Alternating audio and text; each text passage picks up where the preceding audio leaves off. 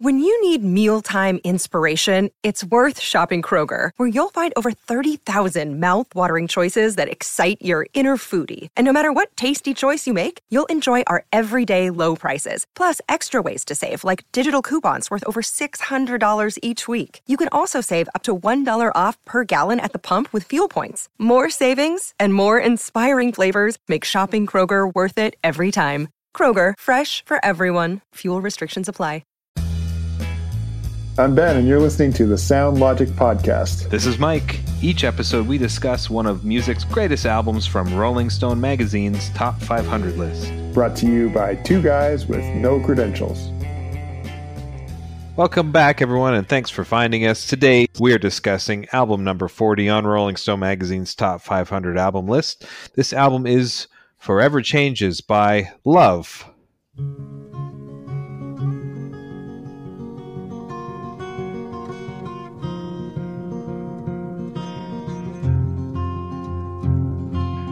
Band called Love. Not the Juliana Theory album called Love. No. And not All You Need Is Love by the Beatles. Nope, just Love. Just Love. Can this be confession time? Yeah, sure. There might be a few of those here from between the two of us. I hadn't even heard of this band before we started this list. I think we've mentioned that before, have we not? Maybe not, but we probably have. I just felt it was appropriate to say, double down. When you see something's the 40th best, of something that you're interested in, like music. I'm into music, and this is the 40th best. I feel a little embarrassed that I've never even heard of the band, let alone the album or any of the songs. So, for me, listening to this album, this was absolutely the rawest, the freshest, the least I was familiar with anything we've listened to so far. Yeah. There was just a Baseball Hall of Fame induction by one of the weird fringe committees that they've added in the last few years. And they inducted a player named Ted Simmons. And I consider myself a big enough baseball fan that if a player's in the Hall of Fame, I should know them pretty much right away. I'd never heard of Ted Simmons. And I had that moment, same sort of thing, where I was like, how can this person be great if I've never heard of them? or maybe I'm just not as big a fan as I thought I was. Or maybe I'm just not as big of a fan. Right, exactly, yeah. Or maybe I think this is applicable both to Ted Simmons and to this band Love. I have some bias in certain eras of music, certain styles of music, certain classification, genre, things like that mean that I'm blind to a lot of the good music that's out there. Sure. Yeah, and I think we've had this really interesting journey with Love in the few weeks that we've been listening to it in the lead up. Several weeks ago, I was like, hey, have you checked out this band yet? And you're like, no, I'm trying to hold off on it. I was like, it's really interesting. And then later on, I was like, I like the first track, but I'm not so sure about the rest of the stuff. Then all of a sudden, I start getting messages from you saying, this is really good. And then I go back to it, and I think, oh yeah, I completely overlooked the whole latter half of this album. There's some good stuff here. So it's been a really interesting... I feel like I've gone through seasons of change with this in just the couple of weeks that we've really been listening to it as a lead up till tonight. Changes forever. Changes forever. Well tied, neatly tied, and that's a wrap. Before we get too far into talking about it, which I'm excited to do, did you have any preconceived notion or expectation whatsoever of what this would be like? I think it's changed every time I've learned something, some aspect about this. So I think probably before you push play the first time, did you have any idea? Zero. Nothing. I'm in the same. Other than you saying it's kind of hippy dippy, I think that was the only thing I knew about anything about this music, which is kind of rare at this point in the game for either of us that we would put some music on. So that's kind of special in of itself. Absolutely. And I think that every time I learn something, before even pressing play, in the spreadsheet that we go off of, you can see the year. So 1967, that gave me a sense of like, oh wow, it's in this like really stacked era. Okay, probably fits with that sort of evolving musical style. Then I saw the cover probably even before I'd heard the music and thought, whoa, it's kind of this like vibrant, multicolored mixture of faces. And that gave me a sense like, oh man, maybe it's a little experimental. And then pressing play led me into a whole other kind of like, oh man, this must be something else entirely. So yeah, it'll be interesting to walk through this here this evening. Should we dive right into details? I think last week's episode took us about an hour to get to the details portion, and it feels somewhat premature here, just 5 minutes in to get the details. But I think it's important to kind of set the stage as to who this band is and what the album was when it came out. But I would say, just to echo yours, I had no idea what would happen when I pushed play. I think, again, I kind of paused for just a moment before I pushed play, like, I don't know what's going to happen. Like, it could be anything. It could be a bunch of guys barking or screaming for half an hour. It could be, who knows, Yeah. But again, I think the last really time I felt like this was with Velvet Underground. Right. Where I even at least that I had seen the cover and heard of the band. I just wasn't familiar with any of the music. This I had no idea. Mm-hmm. Okay, so let's do some details. Details. So this album was released November 1st, 1967, and this was their third studio album. This actually their third album in just 2 years. Their first two were in 66, and I think they kind of did them both together. But this was their third album, and was written in majority by Arthur Lee, except for Alone Again and Old Man, which were written by Brian McLean. This did chart. It charted, went to number 154 on Billboard in the US and number 24 in the UK, which is interesting because they are an American band. Yeah.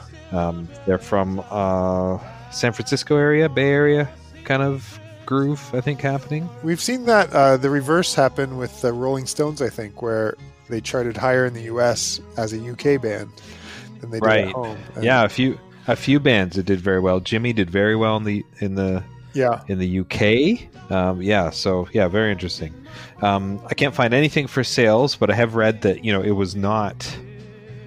It did not do well. It was not commercially successful, and it's one of these albums that over the years has done well and has had people just really holding on to it, saying it was one that I loved growing up with, or other musicians and people in the industry saying it's such an important album to me. Yeah.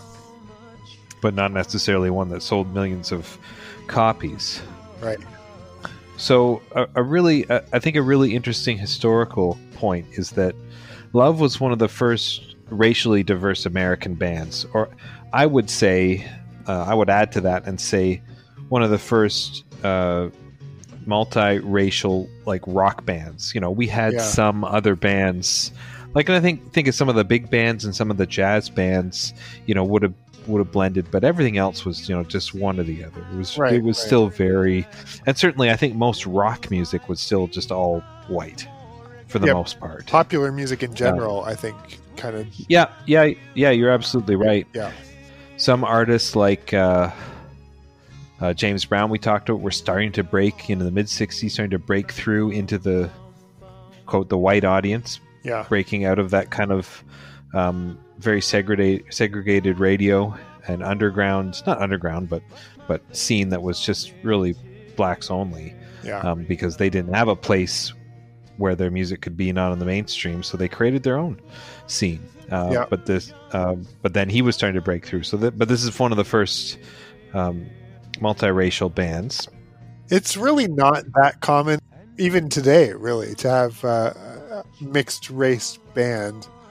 I mean, I think about when we were in high school, Hootie and the Blowfish kind of made some waves as having a more diverse makeup. And I guess you're right. Yeah. it happens occasionally. It's not never happening, but I think there is still some segregation's the wrong word, but some lack of cultural blending, I guess, maybe in pop music. I think that's fair. Yeah, and we definitely heard this when we listened to music, but they blended many different sources. You hear all sorts of different influences from folk rock, hard rock, blues, jazz, flamenco, mariachi, and orchestral pop. And definitely I hear all of those things when I listen to this album. Like, sometimes you read a list and you go, well, that's a bit of a stretch. No, I definitely hear those things. Maybe not hard rock, but right, all the other things for sure. We've talked about this a couple times in Colin Larkin's all-time 1,000 albums, which I recently purchased. This is number 12. Wow. So we're talking about number 40, but this is number 12. And I mean, that's significant. Do you mind if I read you what it says here in this book? Oh, it's go ahead. A small paragraph. I'll hear it. Yeah. For anybody not familiar with this record, it is unconditionally recommended as one of the finest albums ever. The continuing deep affection for this gem is no fluke. Its universal appeal to rock critics earns its position even though total sales have yet to exceed 1 million. The enigmatic Arthur Lee created the perfect hippie album with joyous acoustic melody, strings, and occasional biting guitars. The paradox was for Lee to sing a line such as, "Oh, the snot has caked again my pants, it has turned into crystal," and for it to sound absolutely right and sincere. The equally arresting Alone Again Or features the line, "I could be in love with almost everyone," yet it somehow avoids sounding like a hippie cliche. So that's what's written in Colin Larkin's book, and I think that kind of captures, again, I think the word gem is very appropriate, that kind of hidden thing that a lot of people don't know about. But when you hear it, you go, oh, I could see why a lot of people really, really like this. And it made me ask the question, Ben, why do some things become popular and successful and some things don't? Yeah. And we, I think you could give a few explanations, but really there's no reason. Like, this is good music. Like, it is very good music. It is good music, but I think it has taken me a couple of listens to really start to appreciate it. It's not music that the first time through I thought, oh, wow, this is exceptional. But in 1967, does it not fit with so much of what was happening musically? Like, It's not like it's out of place. It's not out of place in 67 at all. No, except that for the music that lasted out of the 60s, I think that the bands that rose beyond that decade tended to have more instant hook kind of appeal. That's fair. We've lost a lot of the sort of hippie, swirly colors music, and and I think the ones that were able to buy into more of a radio hook kind of song structure, I think have been the ones that have done a better job at holding their place in cultural relevancy. So I know that this is good music, and I can acknowledge it as some of the best music of that era. But I think it's complicated is the wrong word, but I think it takes some intentionality to really appreciate it in a way that that probably prevents it from being something that was easily digestible by the people listening. Yeah. And there's obviously lots of reasons. I'm just wondering, I ask myself even what is the reason. Yep. But it was good enough to be added to the Library of Congress's National Recording Registry in 2011, which is not nothing. Something. And it was something for sure. So Love is one of those bands that even to this day, I believe, has a touring group. It may only contain one of the original members, and he may even just be a consultant, and I think that's Brian McLean. Okay. Actually, several of them have passed. But this was the third and last album to contain this lineup, but I think this is the original lineup, or close to the original lineup. Arthur Lee on lead vocals and guitar, Brian McLean rhythm guitar, vocals, and lead vocals on Old Man and he joins in on Alone Again Or, and I think that's at least one of the songs he helped write. Johnny Eccles lead guitar, Ken Forsey bass guitar, and Michael Stewart Ware drums and percussion. I don't usually read the names of the artists out, but I find it interesting too. Have you heard of any of these guys before? No. And you probably wouldn't, because they really didn't do anything after this. And a lot of bands we've heard about, or even other bands, maybe there's one guy who went on to, continue to do stuff, or somebody who had been in something before, or two guys formed another band or something, but this was, I don't want to say a one and done, because they did do other things, but in terms of something that's latched on at least to a portion of the population, like, this is it. Yeah. And like I said, a few of them have passed. 2 or 3 of them, I think, are already gone, much too early, I believe. I think that's a great point. I think so many of those late 60s stars ended up becoming the early mid 70s supergroups. For sure, absolutely. Evolved into project after project to have, depending on who's making the list, one of the greatest albums of all time, have these artists that just kind of drift into obscurity. It's really interesting. Before we move on, and one thing that we haven't talked about in a while, but I believe this is another appearance of the Wrecking Crew. Oh, interesting. Do you remember the Wrecking Crew? Oh, yeah, I think you're the one who brought it up. Yeah. I believe we talked about it way back in episode number 2, when we talked about Pet Sounds by the Beach Boys, and how there was this group of musicians that just were known as being the session musicians you got, in Southern California if you were making an album, if you needed, additional musicians. And it looks like, so I don't think they were in the whole album, but they definitely participated in some of the bigger songs. Okay, so the band Love was struggling with Arthur Lee's arrangements, and there was a lot of internal conflicts trying to figure out, because, as you had alluded to already, Ben, this is a fairly complicated album. Like, the music is not simple, and the song structures are not simple, and there's a lot of different parts and different instrumentation. There's a lot going on. So the producer, Bruce Botnick, got these other musicians to come from the Wrecking Crew to kind of persuade and, I think, encourage the band to work with Lee. So it's almost like he brought in sort of, not that Love were not professionals, but kind of really seasoned veterans at recording to come in and kind of help them go, okay, like, you can make this music, like, we can do this music. I'm paraphrasing all this, of course, but it seems that that's the kind of the story there, why he brought them in. You can see the challenge there. Like, you don't want to bring in another band when you've already got a band. But he saw that it would be a tactic to kind of bring everyone together and show them, maybe even teach them a few things, perhaps. So kind of interesting. But yeah, again, the Wrecking Crew, and I believe there's if you haven't heard of them, not familiar, there is a documentary you can watch on the Wrecking Crew, and all the albums and all the music they're involved with in the 60s. Kind of cool. I think that's very fitting for just to hear the sound, how much sound there is in music. It's a lot.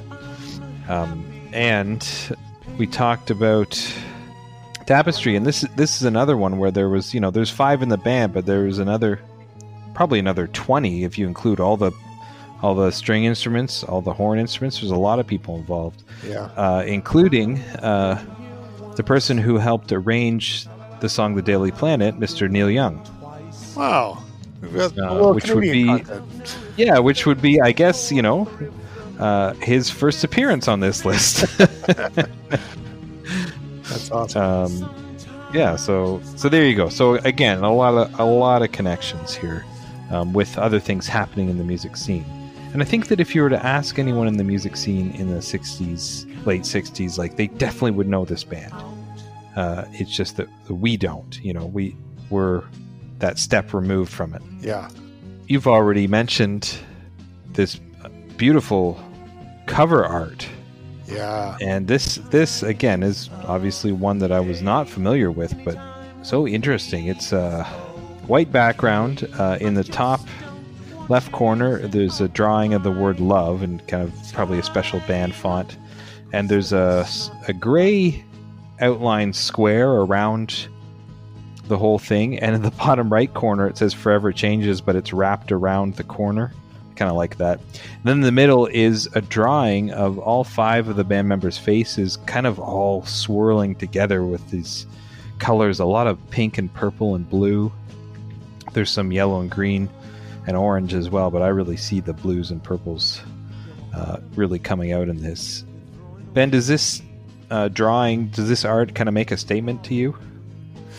I mean, it fits quite nicely with the psychedelic movement, San Francisco late 60s scene. Sure. I don't know that I see much more of a statement beyond that, although the faces all sort of blending together does have a sort of oneness or, sense that we're all part of some deeper humanity or something like that. Well, I liked that all the faces had colors. Yeah. They were all, they all have different colors on them, and it's not, these people are white and these people are black, or it's all, we don't see who they are. Like, I like that they're all, it's almost saying like the color doesn't matter. And I think that's a significant statement to make at that time. I think that's true. We've heard that for decades, and we teach that to our kids, but that wasn't always the case, in general. And I think this is kind of fits with the vibe at the time too. Like, just we're all people, love everyone. That sort of movement of peace as well. And you hear a lot of that in the songs too. So that's kind of what I pulled out of it. The the cover was designed by a guy named Bob Pepper, which is a great name. He apparently was a fan of 60s rock bands and didn't like the band Love at all. But he really liked to draw in the sort of Art Deco, Art Nouveau style of the time and into psychedelic art as well, and thought, well, if they're just going to give me free rein to do something like this, I'll take on the project. And he had found, I guess, pictures of each of the members and sort of combined them based on those photographs that he had. Right. And apparently it was originally used as a billboard announcement somewhere along the strip, I guess in Las Vegas, announcing the third coming of Love. And they liked that sort of advertisement imagery so much that they decided, that'll actually be our album cover as well. So nice. Yeah, I guess if a band asks you to draw something for them, you never know what it might be used for. And my eyes keep playing tricks on me because it almost looks like the shape of the continent of Africa. Oh yeah, you're right. Yeah, but I don't think that's intentional, and I think the one guy's chin is kind of the western coast there, south where Ghana is. But if it was a little higher and stuck out a little further, it would. But I think that's just me, kind of my mind playing games. But I almost felt like I saw that at one point. Yeah. But I think that's maybe a stretch. But I keep kind of, wait, is it maybe if I just turn my head this way? But no, I think that's just me. There's one really interesting artistic note on this cover. All the images are very stoic, except for the sort of the lowest figure, the sort of chin that juts out the bottom, almost as a Cheshire cat-like smile. If you look at the original artwork that was on the billboard, that smile was not there. He was also stoic. Oh. And someone in the record company decided it just didn't look happy enough, I guess, and sort of added in that white, I guess they're just lips, but it makes it almost look like a toothy smile. Teeth. Yeah. And yeah, I guess it could be lips. You're right. Yeah, I thought it was teeth. Much to the artist's chagrin, it was not the sort of sober overall look that he was originally going for. So I don't know that it still fits very nicely with the sounds of the album and the things like that. But there's a couple of examples out there online where you can compare the original artwork to the cover design and see the subtle differences, including the mouth at the bottom. Cool. Yep. Very cool. You ready for tracks? Sure, let's go for it. Some good names here. Even though we've only got 11 tracks, it's going to take a while to get through a few of these. It's probably more words in a track listing than we've ever done. Maybe. 11 tracks. Back to that familiar 45-ish minute 11-track That's album. right. 11 tracks. Side 1 is Alone Again or...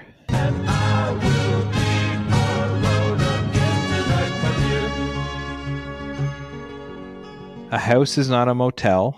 At my house, I've got no shackles. You can come and look if you want. And More Again. And if you see and more again, then you will know and more again. The Daily Planet. In the morning we arise and start the day the same old way as yesterday. Old Man. I once knew a man, been everywhere in the world, gave me a The Red Telephone.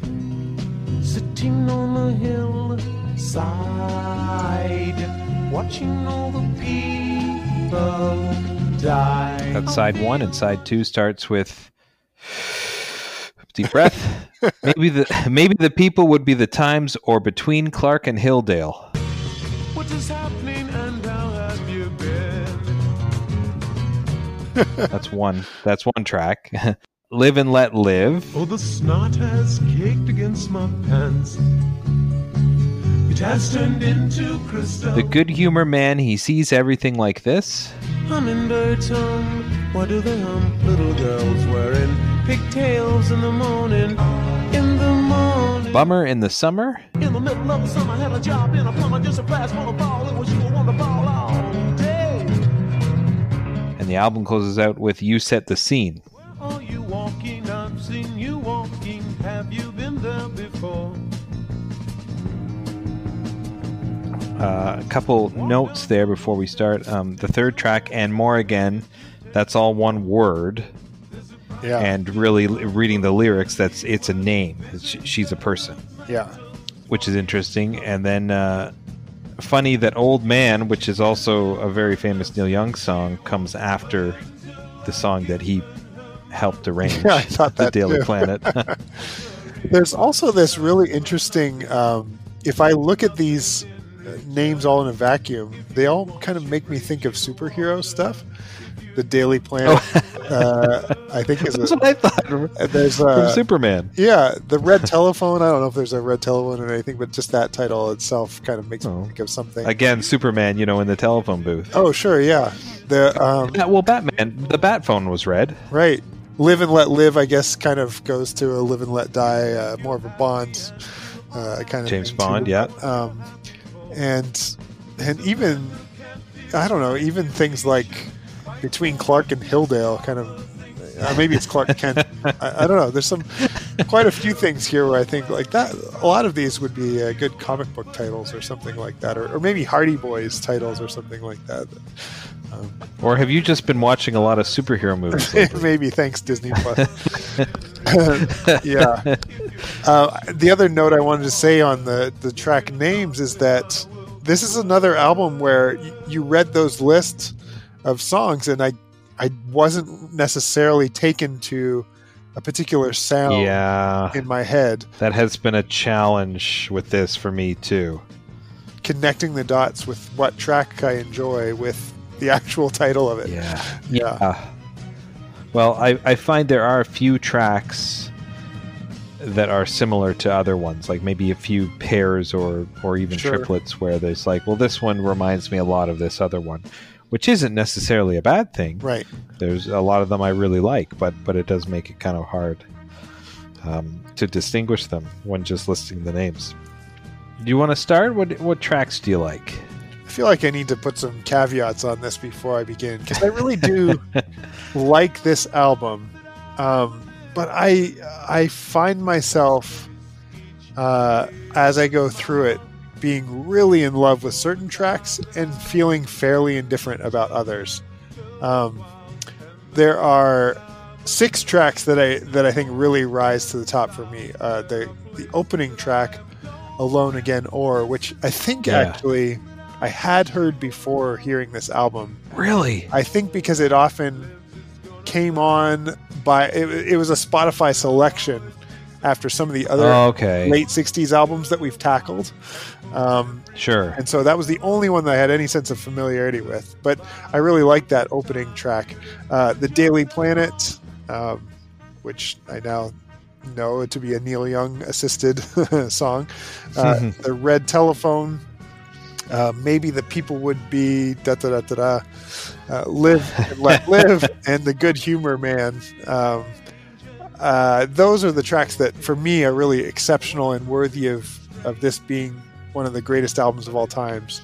The rest of the songs, I kind of could live without, and I don't mean that to say that they're not good. And I also am realizing, even in the midst of saying this, that my first time through, I felt fairly indifferent about all the tracks, and after a few weeks, these 6 have really risen up. So it may be that a couple more weeks of listening, and I'd really be in love with the entire thing. I don't know. It may just be that they need a bit more time to sink in. But So I don't know what to do with this one because of that dynamic. And as I was sort of navigating that, I was thinking this week first of the Velvet Underground. You already mentioned as another band that we were fairly unfamiliar with. But at the time that we went through the Velvet Underground and Nico, I remember thinking, that sometimes this feels like it's experimental just for the sake of being experimental and not because it actually works all that well. And there are a few times on this album where I feel the same. Like, these are 11 good tracks, but I think 6 of them really execute exceptionally, and 5 of them maybe go back to the drawing board. at least for me in my mind. I think I felt like that at times with a couple of other albums that we've gone through. But there have also been some, like John Lennon's Plastic Ono Band, where I really didn't care much for it at all initially, and it just kept growing and growing on me too. So maybe I'm just in a middle phase right now with this album where it's starting to win me over, and I haven't quite fully let it wrap me up quite yet. But that's where I am. If I had to sort of say which ones are my very favorites, I really do like the Good Humor Man. He Sees Everything Like This. There's something about the string arrangement in the way that it moves up and down the scale that just gets so stuck in my head. Like, I've woken up in the middle of the night the last few weeks a few times with that refrain of sort of climbing and descending the scale with that plucking refrain from the Good Humor Man in my head in a sort of haunting way that I'm really drawn to. Well, I want to transition there because there were a lot of moments on this album that reminded me of a lot of other things. And I think that's significant because the things that it reminded me of are all things that came after this album. Interesting. I think that's significant because it's possible that this is one of those albums that a lot of musicians had that has influenced over the year, or influenced things that then influenced something else, 5 steps away from it. So yeah. The Good Humor Man, when I hear the beginning of Good Humor Man and when he starts singing, I immediately was thinking of Jim Croce's Photographs and Memories, because that's another guy I've been listening to a lot in the last few months. And I was getting a lot of that feeling throughout the album. Jim Croce, Cat Stevens, with a lot of the acoustic guitar work, and not some of the big orchestral parts, but a lot of that. So I was hearing a lot of other things. I'll talk about a couple of my favorite things and then some things in general. First, I will say I had the challenge that you had in a lot of it being similar and not always knowing what was what. If I came into it or left the room or came back, kind of, wait, is this the same song? Is this a different song? There's some similarities, but I think there's a lot of things they do really well. But even as you were mentioning songs, I kind of had to click play on them to think, oh, wait, how does that one go again? Oh, yeah, I do really like that one. You know, like, it's just kind of a lot of it's similar. And I think, too, is I'm not familiar with the band. We're not familiar with the music yet. So it's still taking some time to really get it ingrained in, as opposed to a Stones song that you've heard like 500 times over the years, because it's just played all the time. That's right. And you just know how it goes, and you know, oh yeah, I know that's Tumbling Dice because I've heard it 100 times. The song that's been stuck in my head the most, and is probably one of my favorites, is "And More Again." It's softer than the other ones, yet it's really interesting. He really, I think, lets his voice go a lot in that one too, and really. He's got a dramatic voice. I think sometimes he loses a little control in it. Yeah. But in that song, he seems to let the control go, and it's a nice dynamic because it's a pretty song. So that one's kind of been playing over in my head when I wake up in the morning. I really like the guitar work, the finger picking, the flamenco style, and a lot of them is really nice. And the vocals, he has a strong lead vocal. And the vocals are interesting. There are times I wish they were a little more polished. I feel like if this guy maybe had a little more training, and I mean, this is me sitting in my chair saying this, like they were producing some pretty awesome music, for the third album in a time when a ton of music was coming out. And he definitely has some vocal skill. But I could see that, with a little more experience, he could really, really have a great voice. And there were times when I kind of went, oh, that's a little off, but all in all, I did really like it. And I think he definitely has something. There's a laziness to his voice that I think fits with the sort of Flower Child 60s movement that, it's not so much about hitting the notes necessarily, but sort of the meandering journey to get there that I think we now hear as like poorly done or poorly executed. But I wonder sometimes if it's an intentional way to demonstrate a sense of the vibe that he's going for. I don't know. I have 2 children, and sometimes I describe them, compare them. The one is very task and detail oriented, and the other is very experientially oriented. Yeah. So, we're here to do this specific thing and this task, and the goal is to get to the end, opposed to, versus we're just here. Yeah. And we're going to enjoy we're just going to do whatever we're doing here, Yeah. And that the latter is definitely how I hear his voice. Like, we're here, and and here's this line, and we're going to do this line, and it's going to be cool, man. Yeah, exactly. As opposed to it's got to be right on this and perfect pitch, and this, like, it's and that fits in with the vibe of the time. I've got Bummer in the Summer in my headphones right now, and the way he uses his voice as another instrument in that song, I think he does that a lot on this album. But in that song in particular, it's almost like this sort of snare drum rat-a-tat kind of way of singing along, and absolutely great rhythm. You can tell it's an intentionality that changes with each song. As if it's a guitar part or something that's being done a different way. He's not doing the same thing on every track. When I first heard it, I almost thought, well, this is almost like early, hip hop. Like this is very rhythmic. But then I listened to it again. I was like, well, this is kind of this is Dylan as well. Like Dylan was doing this sort of thing earlier in the '60s. So again, just because somebody doesn't sing it and speaks it doesn't mean it's hip hop, but I heard kind of just that rhythmic sort of thing, that feel. It was really, really neat touch. I really liked it. I love the guitar in that one too. There's a few more other things that kind of just automatically was thinking of at different times. Have you heard Beck's album Morning Phase? I have not, no. You first of all, you really need to check out Morning Phase. Make sure it, if you're really wanting a lot of like energy, you want to clean the whole house, that's not when you listen to it.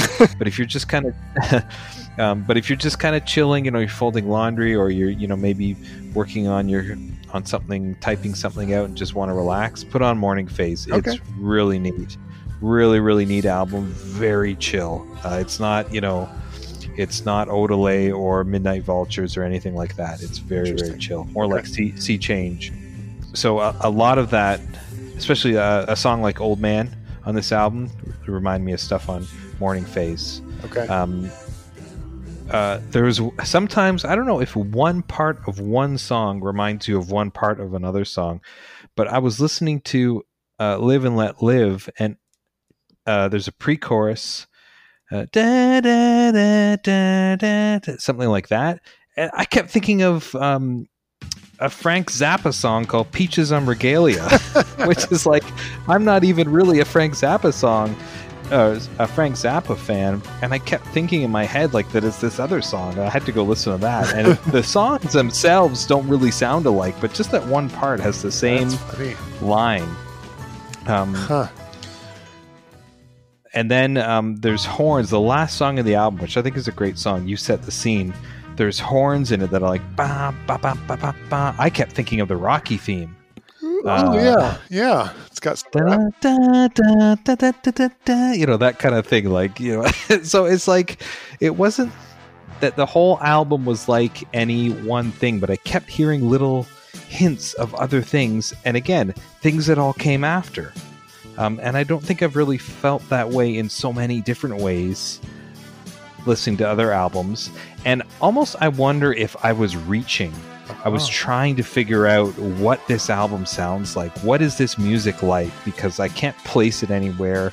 I'm not familiar with it. It's not really specifically rock or specifically folk, or it's a lot of different things, as we mentioned, all the different influences. So maybe I was trying to find things, but whether I was trying or not, it just kept happening, all these different things I was hearing. So you listeners, there's a bunch of things for you to Google on YouTube.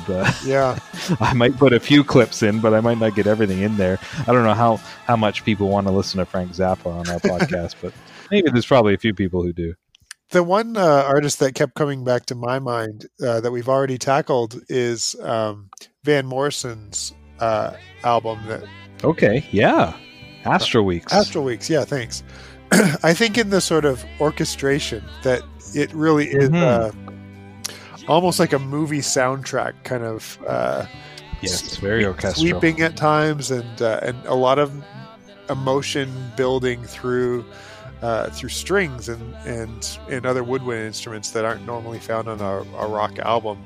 And I think the intentionality of different kinds of movement changes on both of those albums, on Astral Weeks and Forever Changes, that don't fit a normal pop song kind of formula. Bigger than that, I guess, in some ways. For sure. My mind kept going there with this one. Yeah, and again, I think they're drawing from a lot of different places. I think a lot of people drew from them, and I just heard a lot of different things. And that's a positive note.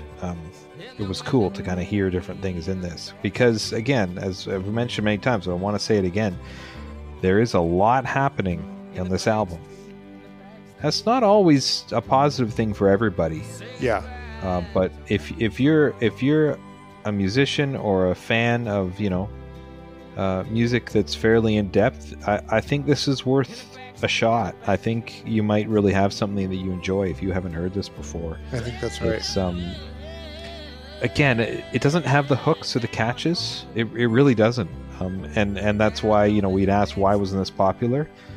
I mean, what songs would you put on the radio, Ben?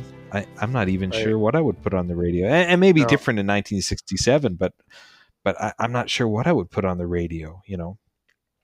It's just not necessarily that kind of music. I think that's right. The first track, I think, I don't know, it's got kind of that Spanish flair. Yeah. Almost flamenco feel. Flamenco, yeah, or the Gypsy Kings, maybe something along that line. Sure, yeah. But I think that little refrain there right before they start over again I don't even know what they're saying. But that kind of hook does make me think of a radio hit. Yep. And it's short enough too, at just over 3 minutes. That's maybe the only track where I can think, might have made sense as a single. But you're right. This is an album mostly of constructed songs to be savored, not necessarily to be catchy hooks. The one song that reminded me of, and I had to look it up, but I had heard they used to play it. Q107 in Toronto used to play a lot more 60s rock. They play a lot more 80s rock now than they used to. But there's a song by Procol Harum called Conquistador. I don't know if you've heard it. And it has a lot of like that guitar, almost flamenco Gypsy Kings and trumpet. Oh, okay. And this song was reminding me of that song. And if you listen to that later, you probably hear some similarities there too. Again, another thing is just like, well, that sounds like that, and that sounds like this. It's kind of cool. But yeah, I would agree with you. I think that and More Again, I think might be single worthy, and there's a couple others, but there's just so much happening in them. I could see it not being as popular in the mainstream. So given that, we've said there's not really radio songs here, so what song would you pick for our Spotify playlist? I think I've gone first a lot lately. Do you want to take a first crack here at picking one? Oh, well, thank you very much. You're welcome. How very, very kind. There's a lot. I think the one, and sometimes I've said, I pick the one that I want people to hear. I want people to hear And More Again. I think that's just got... again, his voice is really interesting. It's got a lot of the other things that we hear on the rest of the album. It's not quite as orchestral as some of them. It's not as big as some of them, but it is very pretty. So that's the one I choose, and More Again. Okay. I think I'm going to stick with the one that's been in my head the most lately. A week ago I would have said Alone Again, because it was really the only song that was standing out for me. But The Good Humor Man, He Sees Everything Like This is the one that I think sure. I will, that will be mine. So you wanted And More Again, and it's And More Again. And I'll go with The Good Humor Man.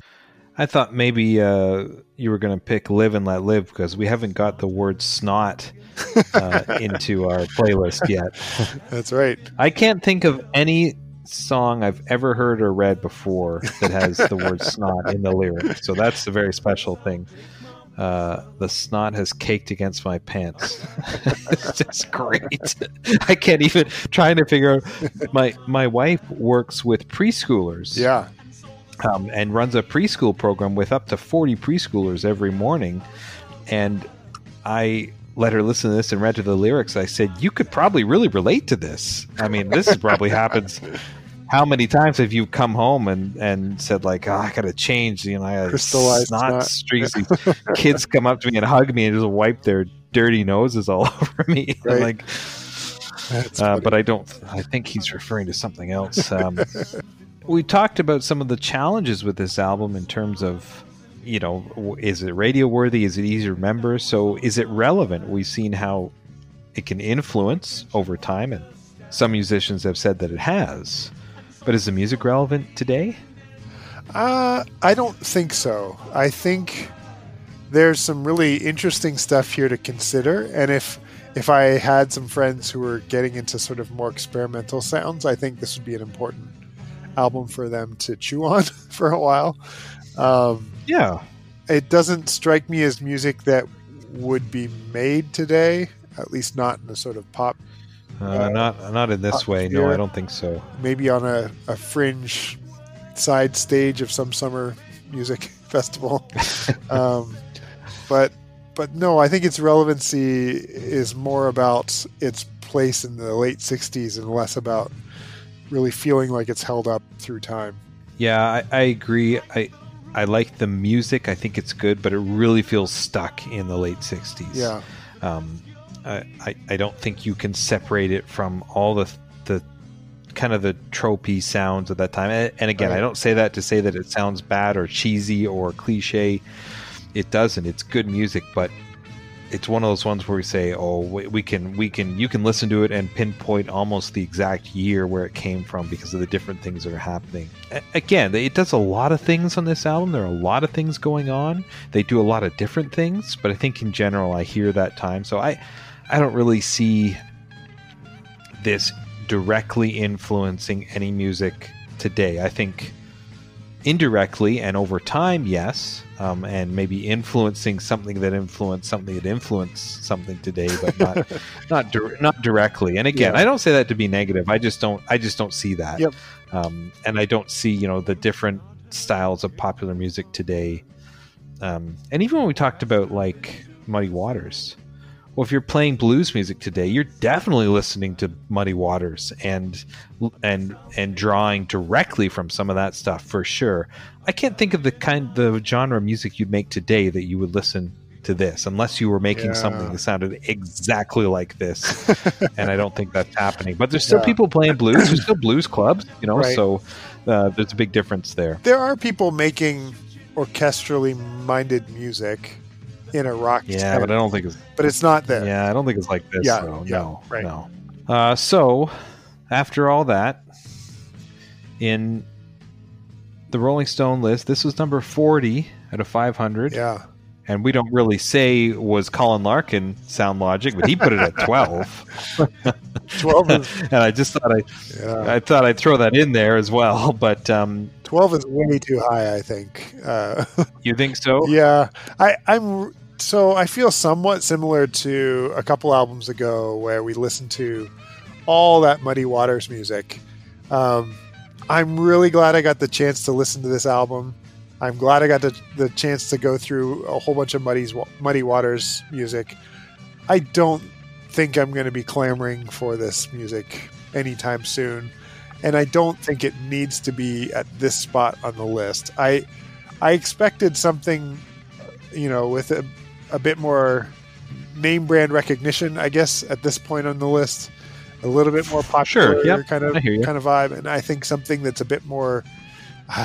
Boy, I know there's going to be lots of really hardcore music fans who don't like to hear me say this, but when something is a little bit more obscure like this, I don't think it deserves to be quite so high on the list, even if it is a great album. And so I think for me, it actually could go down a little bit more. I'm fine, I guess, with it here. There's stuff that has come already on the list that I think should go below it. But I don't think this needs to be as high as it is. Even as I say that, I acknowledge and recognize that I enjoyed it and it's good, and I'm glad that I got to listen to it at number 40.